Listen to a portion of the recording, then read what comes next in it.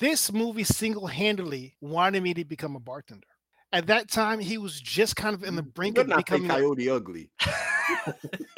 Probably is that. I didn't interrupt you. So listen, if I want to talk about dancing in a bar, let me talk about dancing in a bar. All right? All right?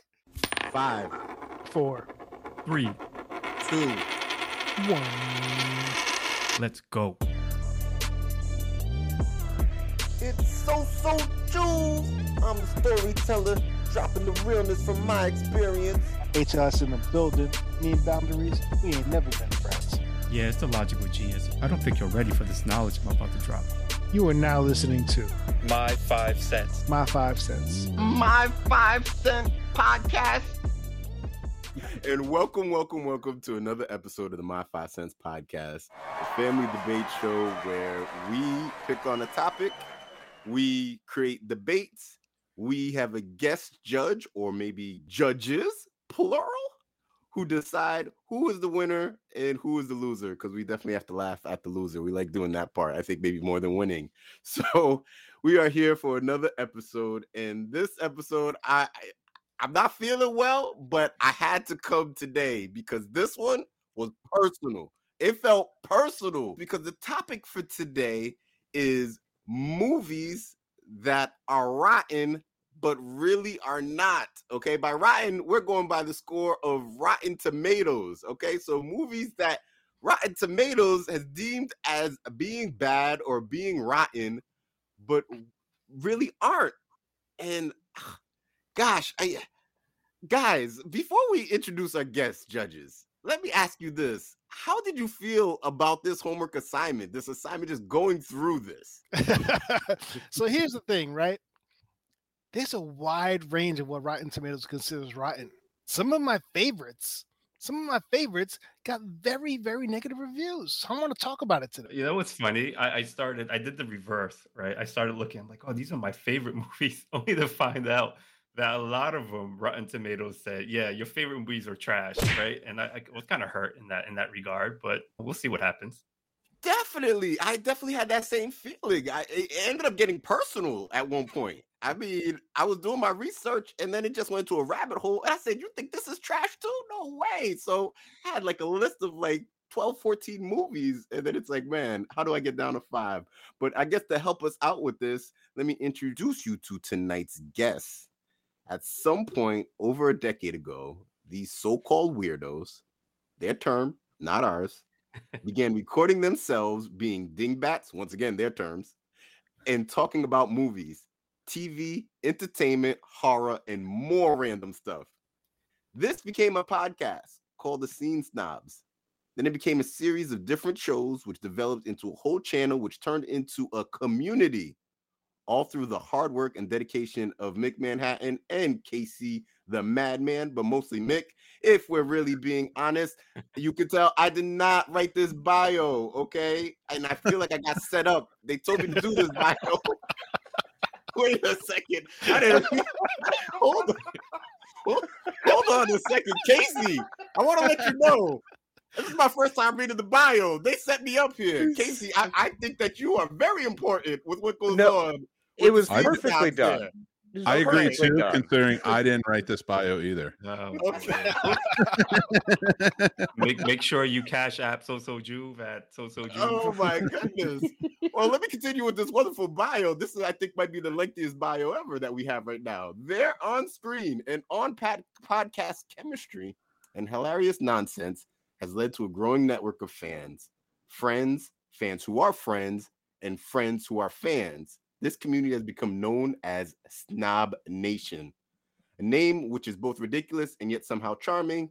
Please welcome to the show, Mick and Casey the Madman. Welcome, fellas. What's up, gentlemen? Welcome. Hi, y'all. Thank you so much for having us. I'm so excited. I'm so excited. You guys gave us a run for our money in the movie tournament. Did We we? tried. We tried. Did we? You did. You guys did a good job.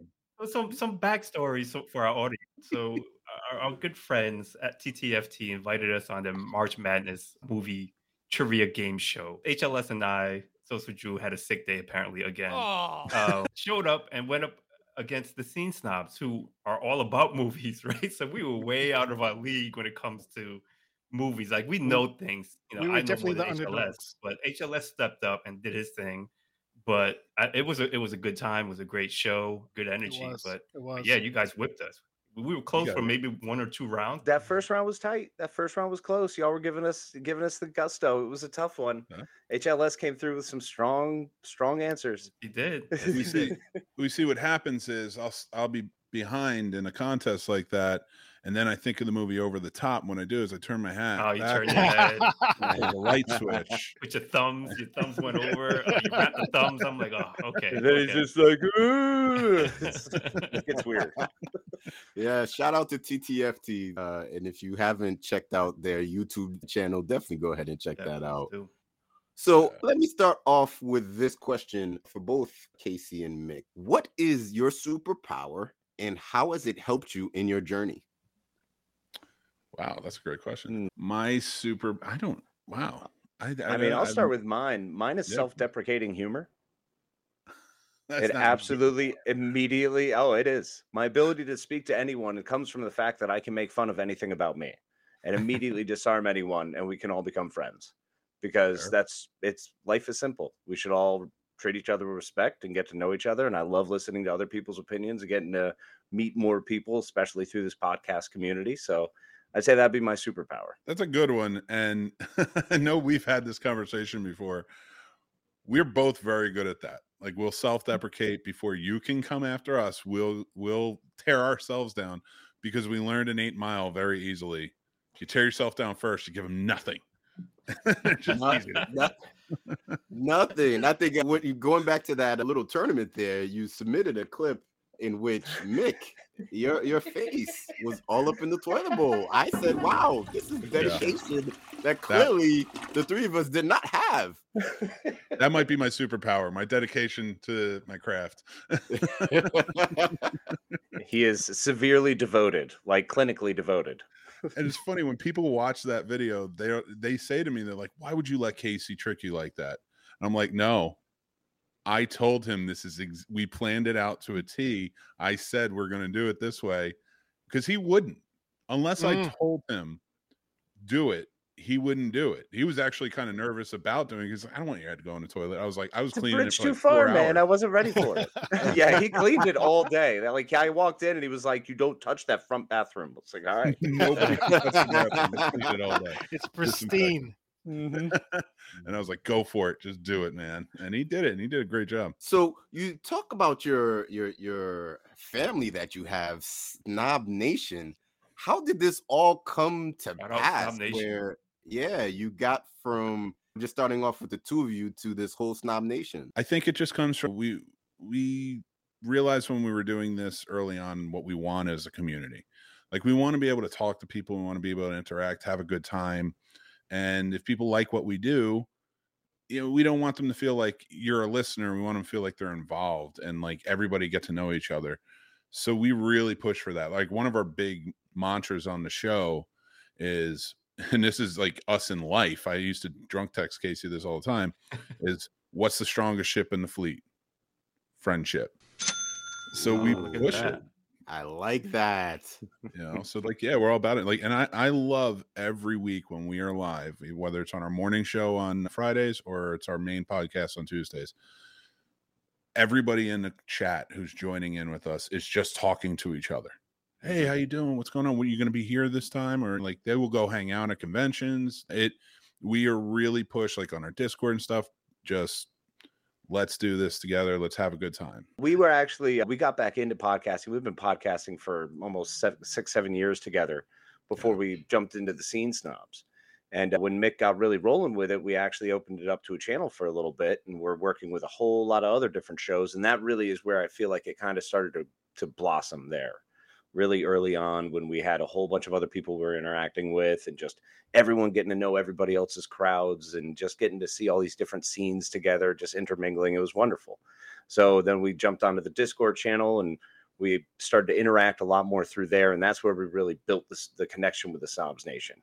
And then we got everybody involved in the live shows. So over the last couple of years, that's really been blossoming. So it's just wonderful to have everyone interact. And that's the way the community should be.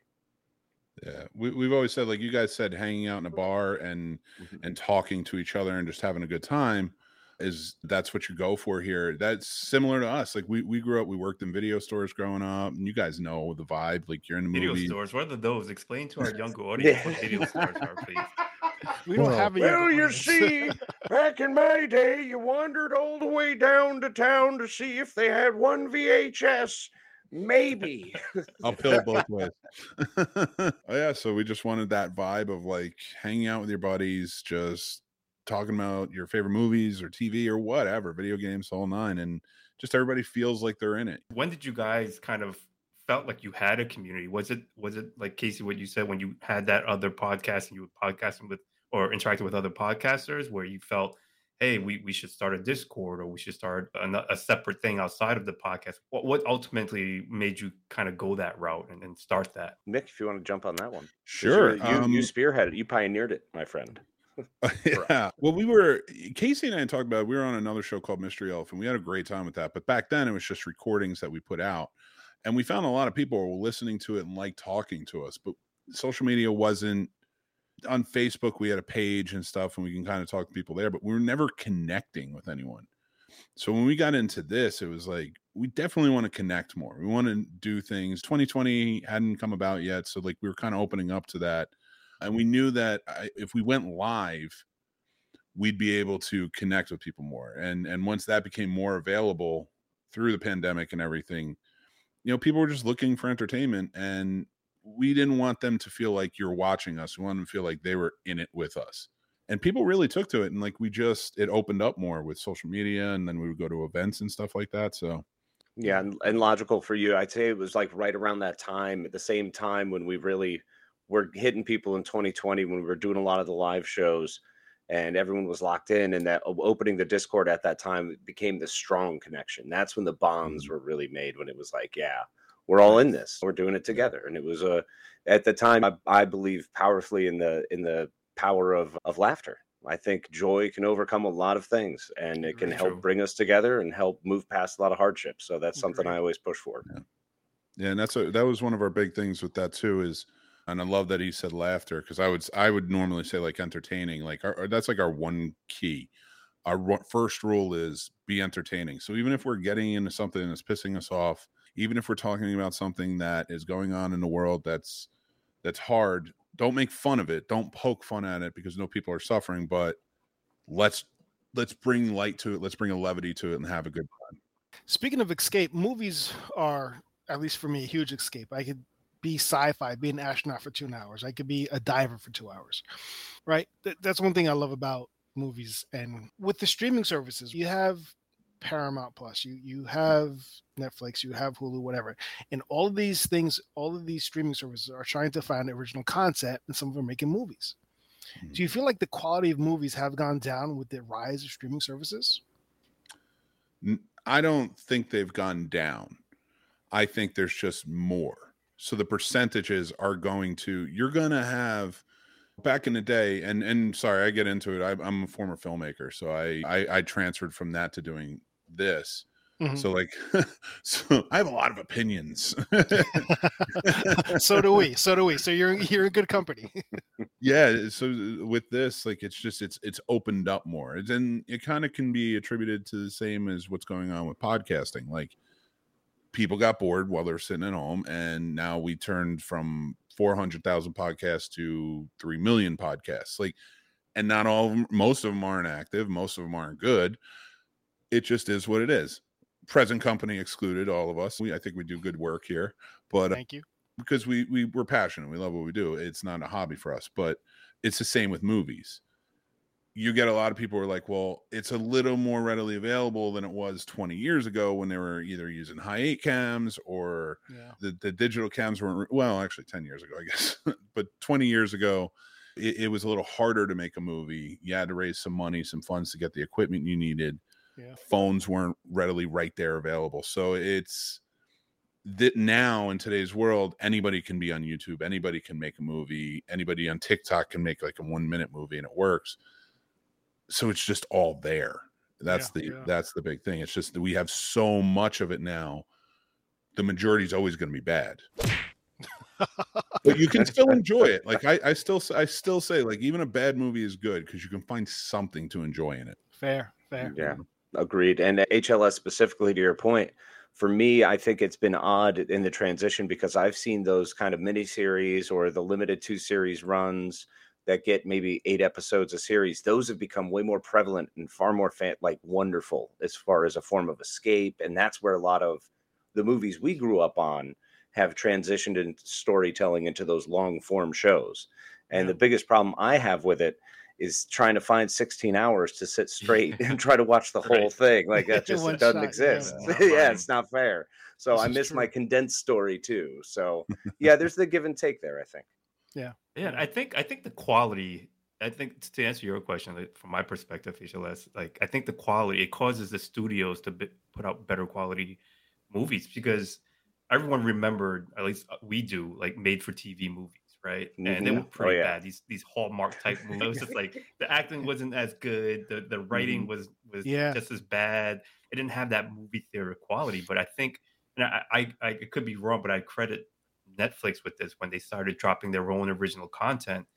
And then they were like, all right, we're going to make our own movie. Quality of the movie was like movie theater quality, special effects or whatever, budget even. Agreed. But not everyone, I guess my theory is not everyone has a Netflix budget. Before it was just maybe Lifetime movies, which were just, you knew Lifetime movies were just going to be okay. They were Lifetime movies. They were Lifetime movies. Yeah, it's just okay, right? Well, like they were always Disney sad. Channel movies, right? You know, right. Yeah, but now, like, you have literally almost every streaming service now has a movie division.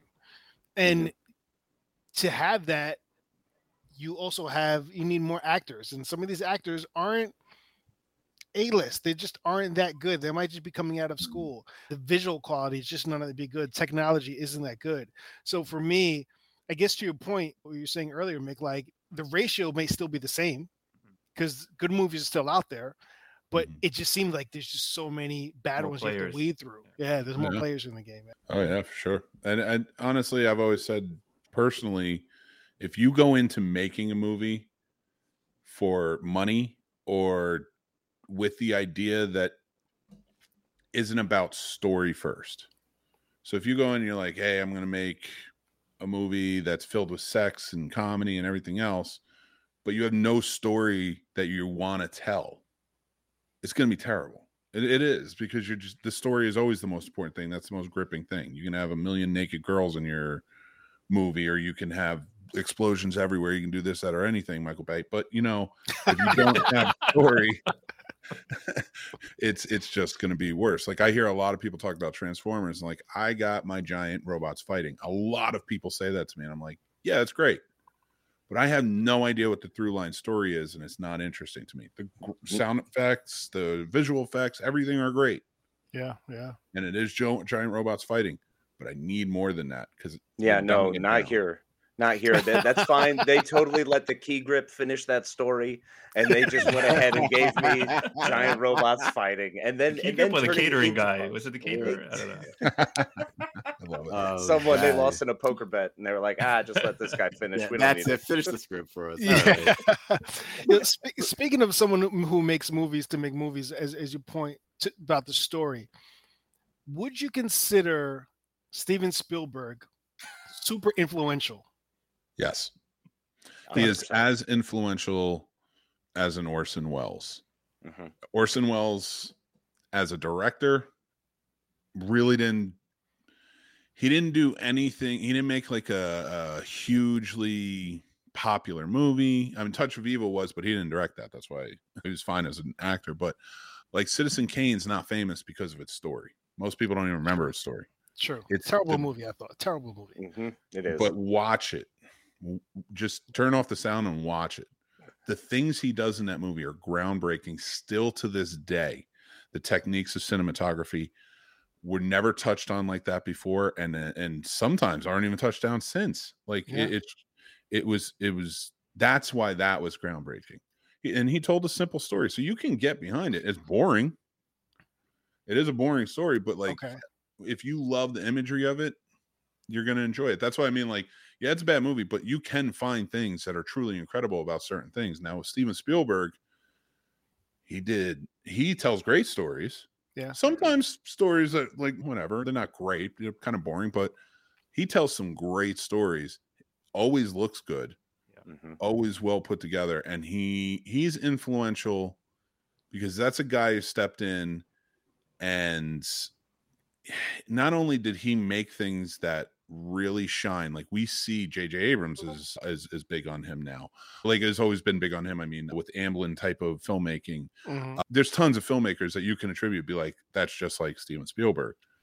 Zemeckis, another one that was one of his brainchildren, with like, so he's very influential, but he's also the type of guy as a filmmaker, I think he's going to go down as one of the greatest producers of all time. Because most people don't understand what he's put out as a producer. Casey, would you say Spielberg might be one of the most influential people of our generation? That's an interesting question, considering movies have influenced so much of our lifestyle since the 60s, really. We've moved forward as a popular culture and been heavily influenced. We are imitating life, imitating art. So the fact that Spielberg has had his finger on so many things as a producer and put so much forward, especially when we were young, and even giving those stories to our kids that we can share with our kids at a relatively young age. So his influence has, I'd say, probably be one of the most influential people of our time. Yeah. Nice. Thank you. I just needed to hear that. I need that validation. And I like that. Yeah, sometimes he has a low self-esteem. So he does. Very low self-esteem. He's fishing for compliments. That's what he's fishing. Pump him up. And I hate to compliment Casey on this, but he is such an amazing brain for history, like almost annoyingly so. We've driven on road trips, and like we'll drive through some town, and I've never even heard of anyone ever existing with this name. And he will tell an entire tale about how they were like the general in this army, and like they did this during the Revolutionary War. And I'm like, we're in North Carolina. What are you doing? Like, what happened? Like, where are we? Like, what are you talking about? But do you fact check him afterwards, or do you think he's just yanking your chain? And no, like, he's gonna believe me anything. He's gonna believe anything. It's ridiculous how much stuff he knows. Nice. Logical, don't give away my secret. I'm guiding him. All right. If I know nothing but wrong history, I'm going to be really upset. So, Scene Snobs, you had an award ceremony that you called the Snobbies that came out not too long ago. I know that, Mick, you mentioned, being I don't know if it's former or current filmmaker, but switching the lens to being a critique and having your award ceremony, like, what is your thought process in now being on the critical end of entertainment? Well, that's a beautiful part. I don't do any judging on this awards. We have a judges panel, and I'm like, here, you take them, you listen to them, you rate them, and I'm going away. And I'll host and I'll produce the show. But I do review movies, and one thing, a very long time ago, I used to listen to critics all the time, because when they were on TV, they were king. The Leonard Maltin books, buying them. Like when you're really getting into it, like you want to know, what are the critics like? Because that's what everybody likes. That's not the case. I was in college. I was like one of my creative writing courses, and I went to film school years, God, too many years ago.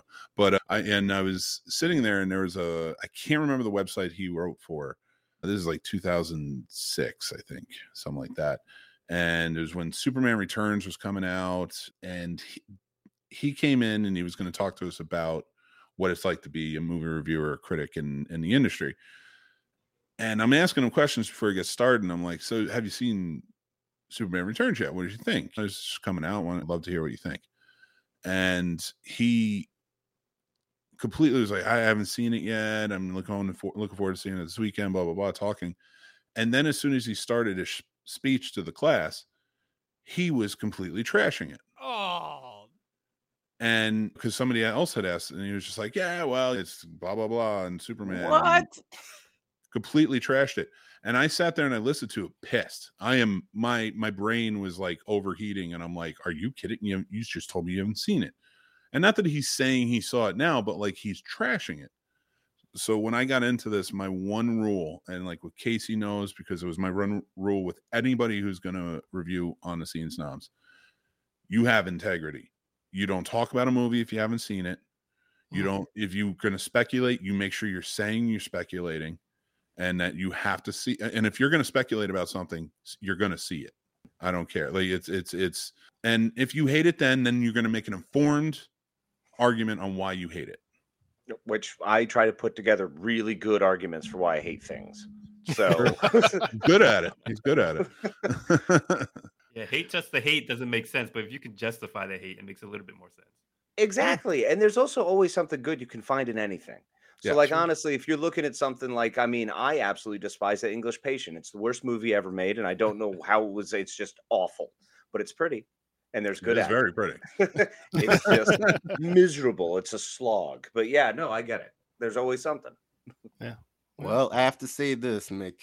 You do not have a panel to save you this time as we transition to the next stage of the show. So, Logical Genius, please explain to the Seed Snobs what is going to happen next with the topic of movies that are, I guess, rotten, but really aren't that bad. We really think that they're good. Go ahead and tell them what's going to happen next.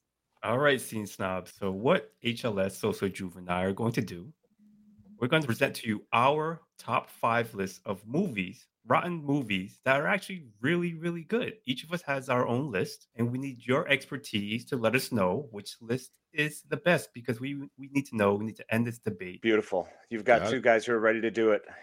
Nice. There's a whole lot of great movies out there that were poorly rated. Let's see what you got. I'm telling you right now, if one of you has The English Patient on there, you're going to lose. You're done.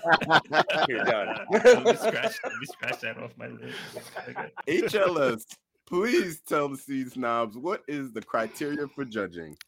So you guys are movie lovers, movie fans, movie historians, knowledgeable in all things movies, film. So you should be able to get this criteria. There is no criteria. None. You might like the fact that English Patient is not on my list. And that's why you deem me as number 1. You get 10 points. You might like the presentation of the list. You might like the variety of the list. It is completely 100% up to you. All right. So your first decision that you have to make is, whose list do you want to hear from first? Oh, this is so much power already. I don't know what to do. What do I do with this? With much power comes much responsibility. I think I know a good lineup, Casey. What do you think about So-So? Then we'll go Logical, and then HLS to finish us off. You know what? I think that's great. We'll let So-So lead off since we didn't hear from him during the March Madness. And trust me, I did that for a reason. There's a reason I did that order. Oh, okay. We want to hear it at the end. We want to hear it. We definitely want to hear that at the end. So here we are, fellas. When I tell you this topic was something that ended up becoming like personal, came very, very personal for me. And what Rotten Tomatoes considers as rotten is something that is under 60%. So there was plenty of movies under 60% that I was like, oh my gosh, how is this considered rotten? So going through the list, the way I had to put my list together is I actually went by percentages and worked my way down through my list. So I'm going to start off with number 5 with a 38% rotten score. And all I have to say is, or sing, I don't want to close my eyes. I don't want to fall asleep because I miss you, babe.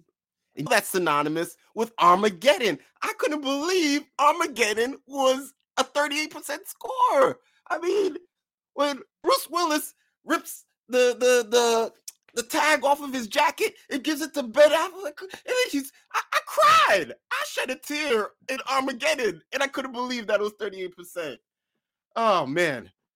This leads me to number 4, which is at 38% as well, which is on my top 5 sequels of all time, where one individual single-handedly ends the Cold War.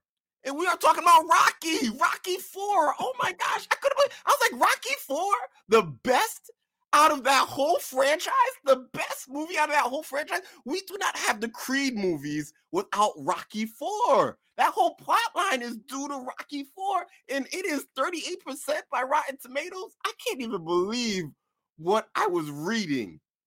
At number 3, in, I guess, the original movie, because this is a sequel to that, and I totally forgot that this was a sequel. You had Harrison Ford thinking that he was tough jumping off that dam. And then Wesley Snipes said, hold my beer. I'm going to go jump off of this roof and end up on a train. U.S. Marshals with 30%. Now, this is one of those movies that you could be at home minding your own business and the TV happens to be on and TNT starts playing U.S. Marshals. And before you know it, you're watching U.S. Marshals with commercials. You don't even know why, because you have the DVD and you could just pop it in, but you're watching it with commercials. U.S. Marshals, 30%. At number 2, 15%. White Chicks. This was just, White Chicks is a great movie, okay? I mean, first and foremost, the reverse blackface, right? You had them dressing up in whiteface. Like, this was awesome. Then you had Terry Crews with 1,000 Miles. That rendition was awesome. And then when he takes a bullet, only to find out that the white chick was a black man, he's like, the deception. So cold. Negro, please. How is White Chicks at 15%? And at number 1 with 9% is Norbit. I knew that was coming. I think that this Eddie Murphy, he went on a little bit of a slump a little bit. But for some reason, Norbit, I loved Norbit. Respucia just bullying him. Has anybody been in a relationship where they've been bullied? I mean, yes, I am totally with it. You had Eddie Griffin, who was like in the movie. You had Cat Williams, who was in the movie, with one of my favorite lines where they're like, it's raining little white women. And Cat Williams is like, my prayers have been answered. And Eddie Griffin is like, let's walk away because I prayed for a Cadillac. That's like, man, that's my 5 right there. That's all I got to say. That's my 5 cents. Rotten Tomatoes, I really got beef with whoever comes up with it. We need to get them on the show because, like, I got beef with y'all. My question to you, Sneak Snobs, is who do you want to hear from next? Did they say Logical Genius or HLS? Me, I'm up to the plate. Go ahead. Let's do it, Logical. Oh, man, this is a very... I was excited about this topic because I feel like our lists are going to be completely different. Every now and then we have overlap, but it's just a very broad and wide topic and options. Wide open. Yeah, it's crazy. But so at number 5, I was actually surprised to see it, but I'm kind of not surprised. But this movie, and this is something our family, Social Juve and HLS, we say this line all the time. We ride together, we die together. Bad Boys for Life. So this movie, Rotten Tomatoes the critics gave it 43%. And it's a movie that paired 2 of the most popular actors at the time, Will Smith and Martin Lawrence. And I know you were knocking Michael Bay earlier, Mick, but it was a great movie. I've watched it dozens and dozens of times. It's a cult classic, but I have that at number 5. Number 4 was very surprising to me again, at 35%. I have one of the all-time great Christmas movies, Home Alone 2, Lost in New York. How did that get 35%? It's a movie that, yes, it rinsed and repeat a lot of the things from part 1, but it worked. I mean, one of my favorite scenes was the hotel scene with the concierge chasing him and the gangster scene, right? You were smooching with everybody. Little Mo with the gimpy leg and Cliff, and then the security guard was named Cliff. It was one of the funniest scenes in the movie out of many. Get down on your knees and tell me you love me. Like, come on, like classic movie plays every single year just as much as part 1. If you watch part 1, you automatically have to watch part 2. Number 3 is another cult classic, and I was surprised by this rating. Well, I'm not actually no. I'm really not surprised by these. I can see why critics were panicked because they're finicky. But Final Destination got 34% on Rotten Tomatoes. And another cult classic. I mean, this is a movie that spawned when I think there was 4 movies that came after this. So if it was really that bad, why were there 4 other sequels or 5 other sequels? It had the anticipated death scene that you were kept on prolonging, the airplane explosion scene. Ironically, it was like a year before 9/11. Had that movie came out a year later, probably would have been completely cut from the film. I think everyone like quotes that movie or references that movie when it comes to weird, freaky things that happen in life. Number two, this is an interesting one. I think I watched this movie whenever it came on the Sci-Fi Channel. I watched Event Horizon. It is a movie that got 32% of Rotten Tomatoes. What you thought was going to be like a pure sci-fi movie, right? And you were like, oh, where's it going with this? Talking about the black hole. And then you find out it's like a gate to hell. And then Sam turns into this red skin reverse with scars all over. So it's very much like Hellraiser-ish type of movie. But it was an interesting movie. It had you intrigued throughout the movie until the end. And okay, maybe you didn't like the end, maybe you did, but it was still very, very interesting. At number one, I appreciate this movie, but it got a 0. It got a donut on Rotten Tomatoes. It is another Eddie Murphy movie, 1,000 Words. So this movie was very entertaining in that normally Eddie Murphy's known for like his voicing, his you know how he speaks his lines and how he animates his lines. And it was a movie where he couldn't speak, right? It's all physical comedy from his end, and it worked, right? And it was a touching movie where he's trying to go through his life knowing that his death is imminent. But I was surprised that it got 0%. That's crazy on Rotten Tomatoes. No critic liked that movie whatsoever, which is unheard of. Maybe not unheard of, but I was just surprised by it.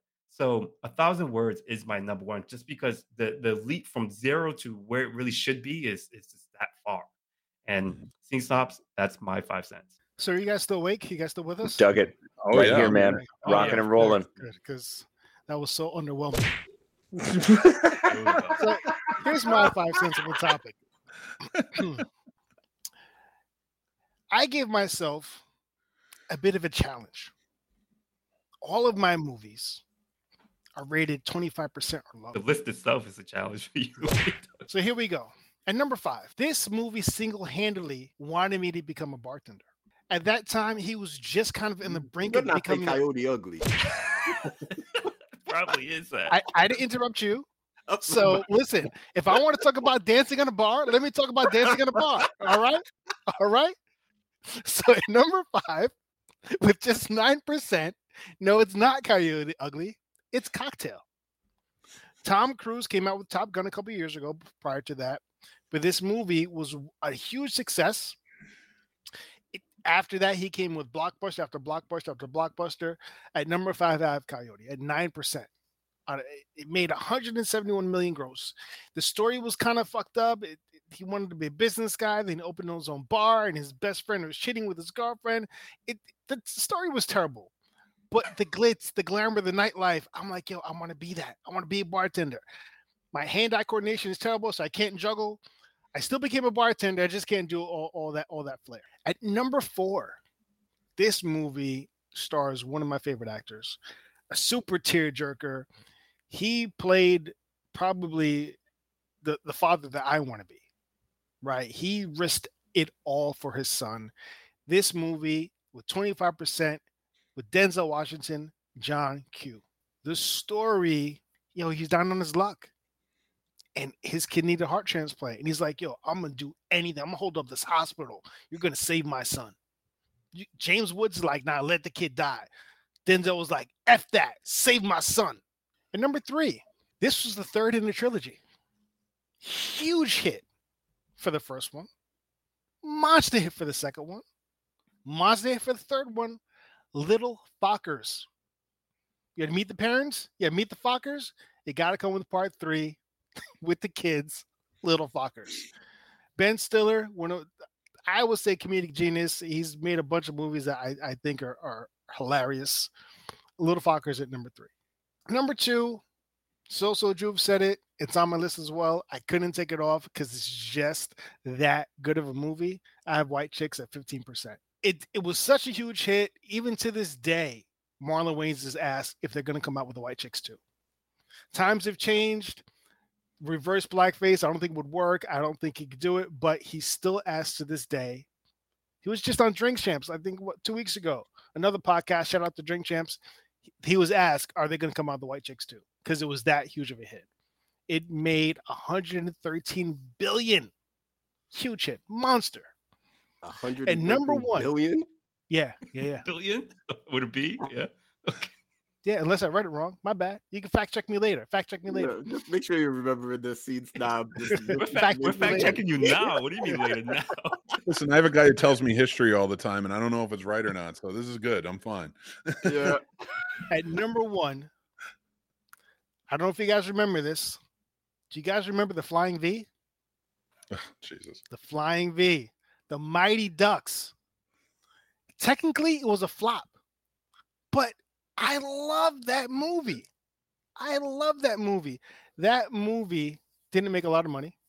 It only made $50 million on a $10 million budget. It wasn't a huge success. But the success of that movie, just the movie in itself, outside of the dollar amount, launched a franchise. And it launched the national hockey team called the Mighty Ducks. Fantastic movie. Shout out to he became a Saturday Night Live cast member. Shout out to Emilio Estevez, who stayed true to his name and didn't change it to Sheen. Didn't want to be Americanized. I love that movie, The Flying V. I wanted to play street hockey at a certain point. I was no good at it. I can't skate. Didn't play hockey, but I wanted to. I wanted to skate on the floor of my carpet with the Flying V as a kid. That's my 5 cents on the worst movies rated by Rotten Tomatoes. Now it's time for you guys. That might have been the worst list on my 5 cents. Pretty brutal. No, Pretty brutal. I wasn't ready for all of those. I mean, look, I'm with you on Cocktail HLS. You got me strong there because that's why I became a bartender. So that was a good choice. You know where you lost me on Cocktail? Where? I'm not saying you lost. I haven't made my decision yet, but they started making fun of you about Coyote Ugly. I'm like, oh, that was filmed in the same town as my high school while I was in high school. I was like, cool, I'll just go with that. You went with Cocktail. I did go with Cocktail. I gave him a chance. I gave him an alley-oop. Yep. I know, right? He fumbled it. Well, so you crushed it with Rocky IV. I love the Rocky IV choice. Excellent one. Excellent one. Well, this is the opportunity that we call cross-examination, where you get the opportunity to look at our list, and if there's any questions or clarifying points that you need to be made based off of our list, you can definitely do so in this moment as we try to deliberate. So, Scene Snobs, do you have anything for cross-examination? I do. All right. Start us off, Nick. I have been going through as I'm listening to your lists, and I've been on Rotten Tomatoes typing everything in. Not that I don't believe your scores, but I have a very steadfast rule when it comes to Rotten Tomatoes. Fine, you can tell me what the critic score is. But Casey knows this. You better tell me what the audience score is. Now, not for this purpose, but like if somebody's telling me, how bad a movie is. Every single movie you mentioned, every single one in the audience score is over 50%. Yeah, I mean, and that's what you got to go on. You got to go on what people really like. Now, Norbert isn't much higher than 50%. But I will, you know what? I'm going to tell you both. There are two different people.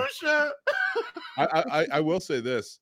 If only one of you, so I'm looking at you, went with White Chicks, you may have won. I love that movie. Yeah. It is fantastic comedy, and we don't get enough of that anymore. When they are dancing to It's Tricky and breakdancing and showing up these other chicks, it is one of the best scenes in that movie. And I just watched that unironically. I'll put it on YouTube because it's a great funny scene. But there's so much more to that movie.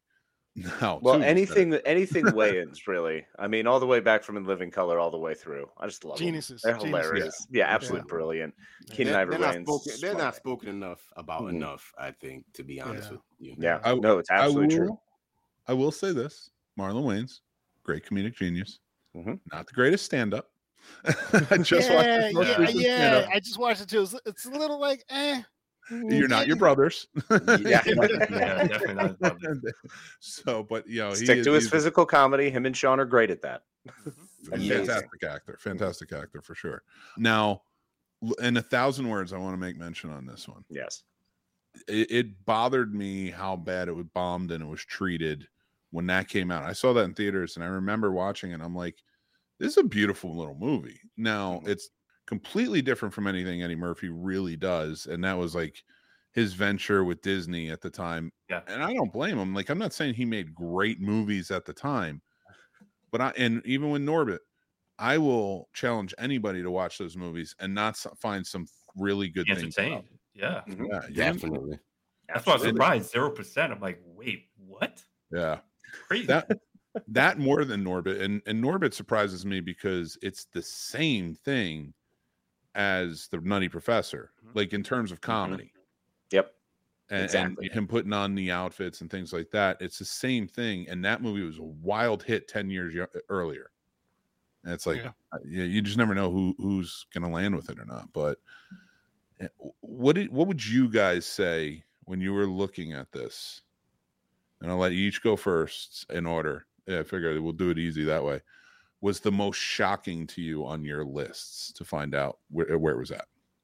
I think Armageddon threw me for a loop because I remember just being like, this was when I'm transitioning, I think, senior high school, maybe freshman year of college. I mean, it was so prevalent like that year. So like, I didn't think, and mind you, Armageddon was like a last second pick. I was like, oh, let me just look through one more time before I go through.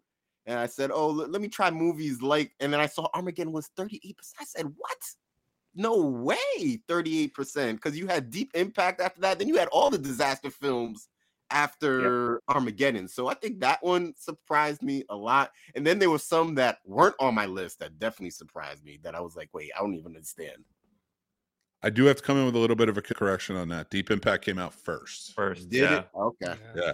And that's why I think Armageddon did so well, is because Deep Impact, I liked that. I didn't hate that movie by any imagination. It was a fine disaster movie.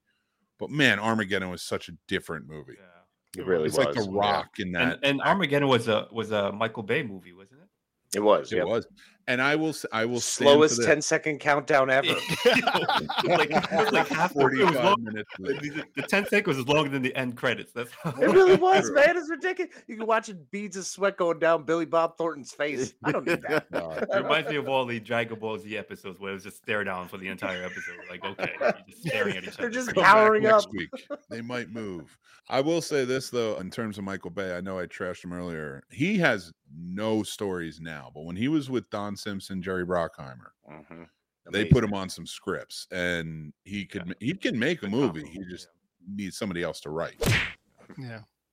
Well, the biggest surprise for me was definitely had to been 1,000 Words. I mean, zero. Like, no critic liked it whatsoever. 0%. Like, that's ridiculous. Not one of them. Not one. And I think they have like 2,000. I think they have 2,000 critics. Not one of them. And a lot of these critics are paid by the studios to give good reviews. Not one of them gave them a good review for that movie. Like, that's just insane to me. And like, I agree with you, Mick. It was a beautiful movie.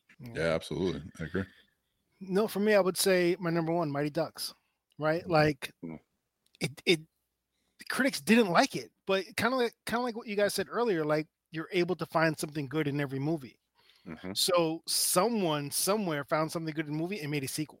It made another one. It made a TV show. It made a cartoon. And now there's the hockey team. So it's weird that critics said this is trash, but it's loved by so many that it's spawned a franchise. That was surprising to me. Sometimes I've noticed that things that are really just loved and adored are trashed by the critics because they have so much hate within them that they must find something wrong when so many people love it. They must prove you wrong. It just comes from a bad place. And that's why it's tough to listen to critics. They're people too. True. Are they though? So Drew, who do you have? You went first. What do you have for your first cross-examination? For cross-examination, I'll make it a quick one. Home Alone 2 was suspect. It is just Home Alone 1 in New York. I mean, so I don't know. Then you followed it up with Final Destination, and you say that's like a go-to movie that people quote that movie. Who quotes that movie? No. I said they reference that movie. Give me a quote for Final Destination. No, I say they reference. Oh shit! When something comes up, that's a Final Destination moment. Thank you, Jake. Final Thank you. Destination moment. So I said reference, not quote. I said reference. no, we gonna play back that tape because I Yeah, definitely wrote that. I heard quote and I said, "Oh wait, let me write this down because that right there, who does that part?" I mean, body slammed you real quick. I will say, anytime I see a logging truck driving down the road, I get Exactly. I get out of the way, Final man. Destination. That's the first movie that comes into your head. Even after that movie came out, people were getting on an airplane like thinking Final Destination. Yeah. And especially after 9/11. That's crazy. So It has 6 sequels. yeah.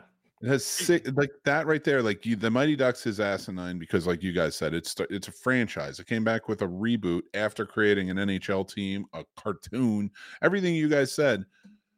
And the same, I'm really surprised about Bad Boys, especially too. But Final Destination had 6 sequels. Like, how do you? Yeah, I don't know. And Rocky 4, of course, like that's astonishing too. Yeah, for me, I guess Sosuju, if I would go back at, I think for both of you, you're number 3. So Sosuju, yeah, U.S. Marshals, HLS. I honestly, I don't remember. You said Little Fockers. That's the 3rd movie, right? I honestly don't remember watching that movie. I may have seen it, but I just don't remember it. All right. So with U.S. Marshals, part of my criteria in creating my list was it had to be a movie that I've seen more than once. It couldn't be on my list if I only watched it once. And U.S. Marshals is one of those movies. As I said, I described the TNT on a Sunday, you folding laundry, and all of a sudden you watching U.S. Marshals. Yeah. Like, yeah, that has happened to me over and over and over. And I didn't change the channel. Why? Because U.S. Marshals was a good movie. It was The Fugitive with more action. Yeah. More fun. Wesley Snipes wearing a wig, dodging bullets. It's just like To Wong Fu. Was it the only channel that was working on your television? You couldn't find the remote. You were too busy folding laundry. You're like, damn it, where's the damn remote? I'm not moving up to the television to change the button. I have to come to Soso's defense on this. I was going to say it's the same reason. So I just call them hangover days, though. Just don't want to change the channel. There's no laundry to be had when we're watching U.S. Marshals. I will say, for me, I've seen The Fugitive maybe a couple of times, and it's a great movie. But I like U.S. Marshals 4. The team is more well put together. The twist at the end is better, in my opinion. Wesley Snipes not great in it, but the surrounding cast is pretty great. Yeah, and Robert Downey Jr. Yeah, he was fantastic in that movie. Yeah. Definitely. So it is and the fact that the Mad Dog Tommy Lee actually loses one of his team members. Sorry, spoiler alert if you haven't seen U.S. Marshal. Spoiler alert. You know, like who saw that one coming? Like, yeah, that's my defense to U.S. Marshal. HLS. You know what? Both of your lists have something on there that I hated. I hated. Like and I'm not gonna ask you guys to comment on it because it's my personal opinion, but I never liked Norbit. I've seen it a couple of times and I just couldn't get into it. It didn't do anything for me. It had funny moments. An Event Horizon, I don't even think that's anywhere on my radar of movies. There's variety in your life. Again, it's over and over again. Honestly, I had to Google Event Horizon. You order a plain cheeseburger every single time, so you watch the same movie. This is fair. I like what I like, but hey, all I have to say is, hey, I was Norbit at one point, so I mean, Norbit, I can't. You had a rational could have been the story of my life. Could have been. One of my favorite scenes that would never work in this day and age in cancel culture was the Mr. Wong speech. Oh my God! No way. It would not work. Hell no, it would not work this day and age. It was no way. Times have definitely changed. And spearing the whale at the end, yeah, no way. Mm-hmm. But back then, it was fun. And just all the scenes where him, like, she's just bursting into the door, like jumping on him, bursting into the door, jumping on him. Yeah. So, Scene Snobs, we're here. We want to know who you got in 3rd place. And the way that we're going to do this, because it seems like this is the only way to make it fair, is we're going to give you a countdown. Okay. 3, 2, 1. And at the end of that countdown, you say the name of your 3rd place person. Gosh, this is really hard because I just really quickly want to say everybody has at least one movie that I love. So I to add to that, and I do because Casey's on a good point here. Every movie I've seen, every movie on your list, all three of your lists, same. And I will tell you, I would watch every movie on these three lists again. So we never said it's going to be easy. Yeah, there's one that I won't, and that's my reason. So, so like, but Casey knows my big thing is like if I'm willing to rewatch it, I don't think it's a bad movie. There you go. Truth. All right, moment of truth. In 3, 2, 1. HLS. Buddy, I'm so sorry, but I'm not sorry, man. Look, I'm straight up gonna say it, man. Hey, Little Fockers is on that line. If I probably might like, unless I would not watch that again. I don't know that I'd watch that again. You know, fun fact. Never watch that again. I would watch it. HLS has never even seen it, so I don't. No, seriously. Fun fact. That was my replacement. So-So Drew had was it So-So Drew? No, Logical Genius had Bad Boys 5. I had number 5. I had Bad Boys 2 on my list, and I swapped it out to not be redundant. Bad Boys 2 got 23%. I had it on my list, and I swapped. You would have been real close to. You would have been real close to winning. You would have been real close to winning if you put Bad Boys 2 on there. So let me ask you this, because this was about to be on my list. Was Meet the Fockers over Little Fockers? Yeah. Actually, yeah. I mean, I liked the first one. I really liked. First one I thought was really good. Meet the Parents is hilarious. Yeah, hilarious. Meet the Fockers was good. It's funny. It was a follow up. It was funny, and if I can laugh at it, Little Fockers was funny too. Once or twice, it gets it's kind of aged. It moved past. I'm not down with that anymore. I'm just moved. I don't know. Yeah, everything else on your list though, I do really like though. Dude, White Chicks is hilarious. Man, Cocktail, like I said, it's one of the reasons I became a bartender. John Q is the father I would be too. So I'm with you. Yeah, you almost hooked me as a dad. You almost hooked me with John Q. What? And then you immediately went with Little Fockers, and I was like, out. He clearly has no. I swear to you, that was my last minute because I had White Chicks and I didn't want to repeat So-So Juve. And then I didn't want to repeat Logical Genius with Bad Boys. I said I had Bad Boys too, but it's funny. It's all about the order. If I went first, I would have kept my list original. Yeah. Stop your mansplaining. Yeah. You don't want I'm to just hear saying. The story of your life. The story of your life is just following us around. Who's number one? All right. We want to know who is number one. Care about second. I do want to correct Casey on something he said though. No, Casey, you would not be the father in John Q. You'd clearly be the father in Armageddon, where you rip off the patch, kick Ben Affleck onto the ship, and you're like, I'll take care of business. For obviously my little girl, who I would be. Clearly. I will take care of business. 1000%. There you go. Shed the tear moment. Shed the tear moment. He'd save the world, not just his child. But most important, her first. Exactly. Oh, it comes with her first. That's why you kick Ben Affleck into the ship. Yeah, into the ship. Yeah. All right. So we want to know who's number one. We don't care about number 2. And we want the answer in 3, 2, 1. Logical Genius. Thank you. Thank you. I know what I'm talking about. I can. Do you guys want to know why? Of course. I mean, I want to know why. The audience wants to know why, but we already know why. It's the logical one. It's the logical choice. In my opinion, the best movie on all 3 of these lists all together as a movie, Event Horizon. Yes. Agreed. 100%. It is a fantastic movie. It is scary. It is just great. Brilliant performances. Beautiful.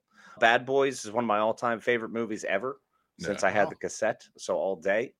Home Alone 2 has the funniest scene when they're dropping bricks onto a man's head and he should clearly be dead and he just keeps wandering around like a moron. Final Destination, another one of my favorites. It takes me right back to high school. So with you all day on that one. And actually, 1,000 Words having 0% is very shocking because I only saw it once. And I'm not saying that I love the movie, but it was entertaining. It was different and I enjoyed it. So Yeah, that's crazy. So yeah, but also honestly, man, Norbit was the only one that held me back with you, buddy. Everything else I loved. Everything else, I love your list too. It's also good. It took me to compare everything. Mm-hmm. Like all of your movies together in my head. I'm just like, if I had to pick 5 movies out of this list, it would be an amalgamation of all of them. But like, if I had to go with 5 movies from each of you, the ones I would definitely watch the most is Logical Geniuses. There you go. Well, actually, that's actually our next question is, what is your 5 cents on the topic? How would you guys go? All right. Well, Casey looks like he's ready. He's like, I've been waiting. Go ahead, man. You got it. I am, buddy. Casey. I am. All right. So I just went, once again, anything that's not certified fresh, which is under 60%. So my first one that I actually found on there was Bad Boys, because I was like, how is this not? Like, you've got to be kidding me. That doesn't make sense. It's a good movie. Even if you're not a fan of the genre, it's still the genre persona. It's perfect. It's what those 90s action movies were. And Michael Bay made everything feel hot, and there were a lot of good explosions. So it was perfect. Number 4 for me is Ghostbusters 2.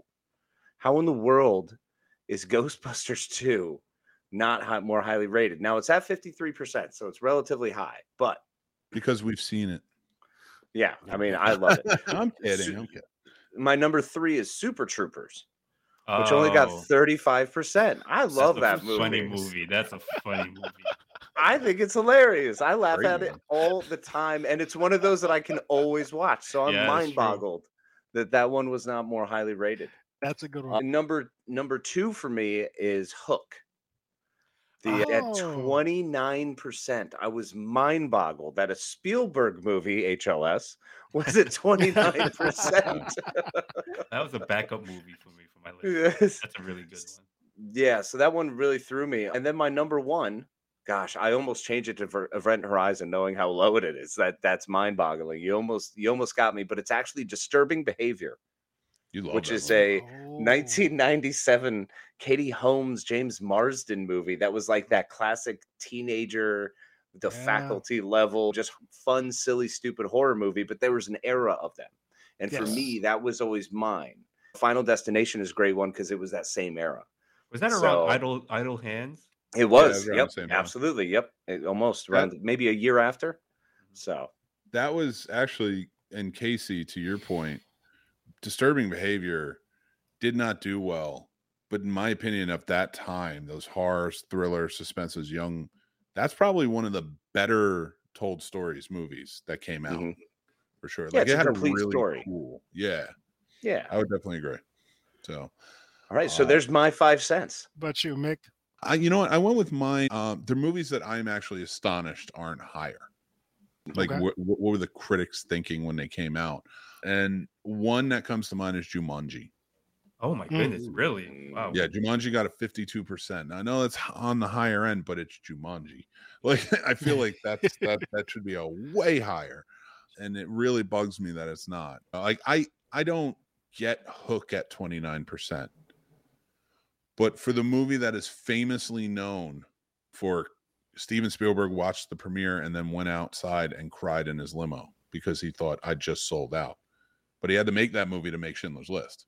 I get that movie maybe being in the 50s because as much fun and nostalgia as it is, there's some issues there. Sure. But at 29%, but Jumanji at that still feels like Jumanji's like next level in my opinion. That was such an amazing movie.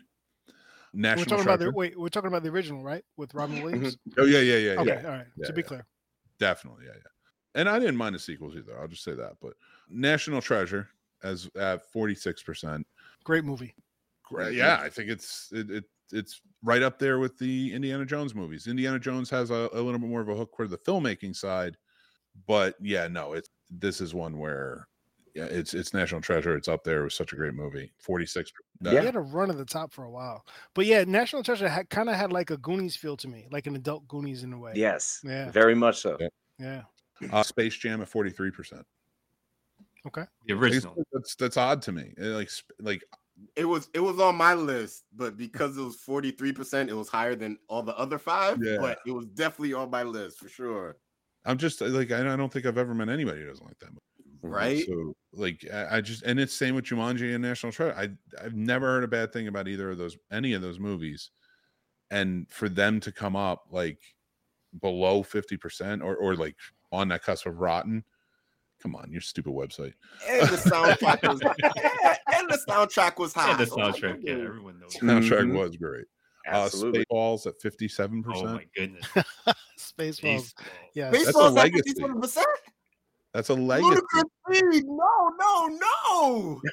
It's like right on the cusp, and it's like, how do you call that movie rotten in any shape, way, or form? How do you call any Mel Brooks movie rotten? But Let's talk about quotables. That movie had a lot of quotables. What? Oh, absolutely. It did. It really did. What? Everything in that movie was just fantastic, and for it to be at that level, I was kind of pissed. I was annoyed. Number one is a personal favorite of mine. I can see why maybe some people might not like it as much, but I don't think I've ever met anybody who didn't think it was funny, and I don't think it should be this low. But at 38%, it's Wet Hot American Summer. Oh, you know what? I just tried watching the other day. I'm spoiled in a way. It's hard for me to, depending on the movie, it's hard for me to go back if the quality isn't there. yes. Right? Like visually, I get that. it just doesn't look as good. So I'm like, I can't do it. But especially if I never saw before. Yeah, Yeah. that's fair. But Yeah. I literally just tried to watch it the other day. I'm going to put that back on my list. We embrace absurdity here on the Scene Snobs, and that is a movie that definitely does as well. So I'm all for it. I love that comedy. Yeah. But yeah, that's my vibe. It's crazy. Yeah, I mean, this was such an interesting topic. And as I was telling the fellas before we even got on, like just going through this research, and yeah, I was getting pissed. Like some of we don't really do honorable mentions really, but I gotta just name some of these things that I was like, wow. Here's one that's more recent, Super Mario Brothers. It's like killing in the box office, but I thought it was actually really good, the animated film there. And that's at 58%.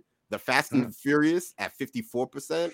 Austin Powers Gold member. About family, that's why. Yeah, it's all about family, right? He doesn't have friends. He only has family. Yeah, Austin Powers Gold member. I Am Your Faja. Like, oh my goodness, how is that like a Rotten Tomato? My Girl was a Rotten Tomato. Karate Kid 2 was a Rotten Tomato. Wow. What else did we? Yeah, Teen Wolf. Yeah. Just Oh Rush yeah, Hour that's 2. terrible. Ah, What? Yeah, Love Rush Hour 2. that's that- one of the that best is- sequels of all time. Agreed. Thank you, That is Casey. proof positive. 100% so. Thank you, Casey. I you know what? That's my turn. I needed my self-esteem boosted. I got roasted. That's a I great got movie. roasted in my sequels episode for putting that on the list. Oh, No, that's I don't a think great it should be one. That's Oh, a it's a good great one. There was a lot of Eddie Murphy movies. A ton. Yeah. Daddy Daycare was one of Daddy my Daycare. all-time favorite like family movies, and that got like 27%. Two Robin Williams movies that I really love. What Dreams May Come was Love it. Oh visually yeah, stunning yeah, movie. yeah. That was. And then one of my favorite Robin Williams movies people don't really get is Bicentennial Man. I love that movie. Great movie. And they're not thinking what the people are thinking. And I think it goes back to what Mick was saying. Forget what the critics were saying. Look at the popcorn score. That's what you need to look Boom. at. What are the people saying? Better yet, ignore all of that and just go watch the. Yeah, Yeah, choose and for make a yourself, decision man. on your Make damn your own self. decision. Yeah. Make your own damn decision. Mick, Casey, Scene Snobs. If people wanted to find you out there in the universe, how would they find you? Honestly, type in the Scene Snobs and you'll be good. It's spelt the way it said. Go to thescenesnobs.com. You'll find all of our stuff. Follow us on social media. Check out our shows. Hopefully, give us a like and subscribe. We'd appreciate it. But yeah, it's just if you type our name in, you'll be able to find us, and hopefully, you'll be entertained. Part of the community. Yes, you mentioned the community. What's the best way to get involved in the community? So watching our live shows on Tuesday night starting at 9 p.m. and also during the day on Friday mornings from 7 a.m. to 10 a.m. That's where you can interact with us during the show, but also join our Discord. If you head over to thescenesnobs.com, all the links there are there for you. Yep. All right. Thank you. Yeah, it's a good show, guys. Check it out. Thank you. Definitely. Scene Snobs, we're going to go ahead and say goodnight to the people. We'll start off with HLS. Go ahead. Say goodnight to the people. Sometimes you just got to go with your gut, and I didn't go with my gut. You guys stepped in the wrong direction, but it's okay. We'll get them next time. Good night, everybody. And people, I'll go ahead and say goodnight. But Scene Snobs, your decision making is quite questionable. I have to say that. I really do have to say that. But this was a fun time. I will get them next time. At least I wasn't the double third place loser. I guess that's what I could say out of this. And Logical Genius and our double champ for this week. I just gotta say, So Juve, HLS. The champ is here. The logical champion. People, I did it again. Casey and Mick representing the Scene Snobs. Please say goodnight to the people. Good night, everybody. We appreciate you guys having us on tonight. This is a lot of fun. Loved hearing your takes on these movies, the five different movies you guys threw at us, but just so much fun. This is a great show, everybody. So do everything they say and more. Be kind to yourselves and be kind to each other.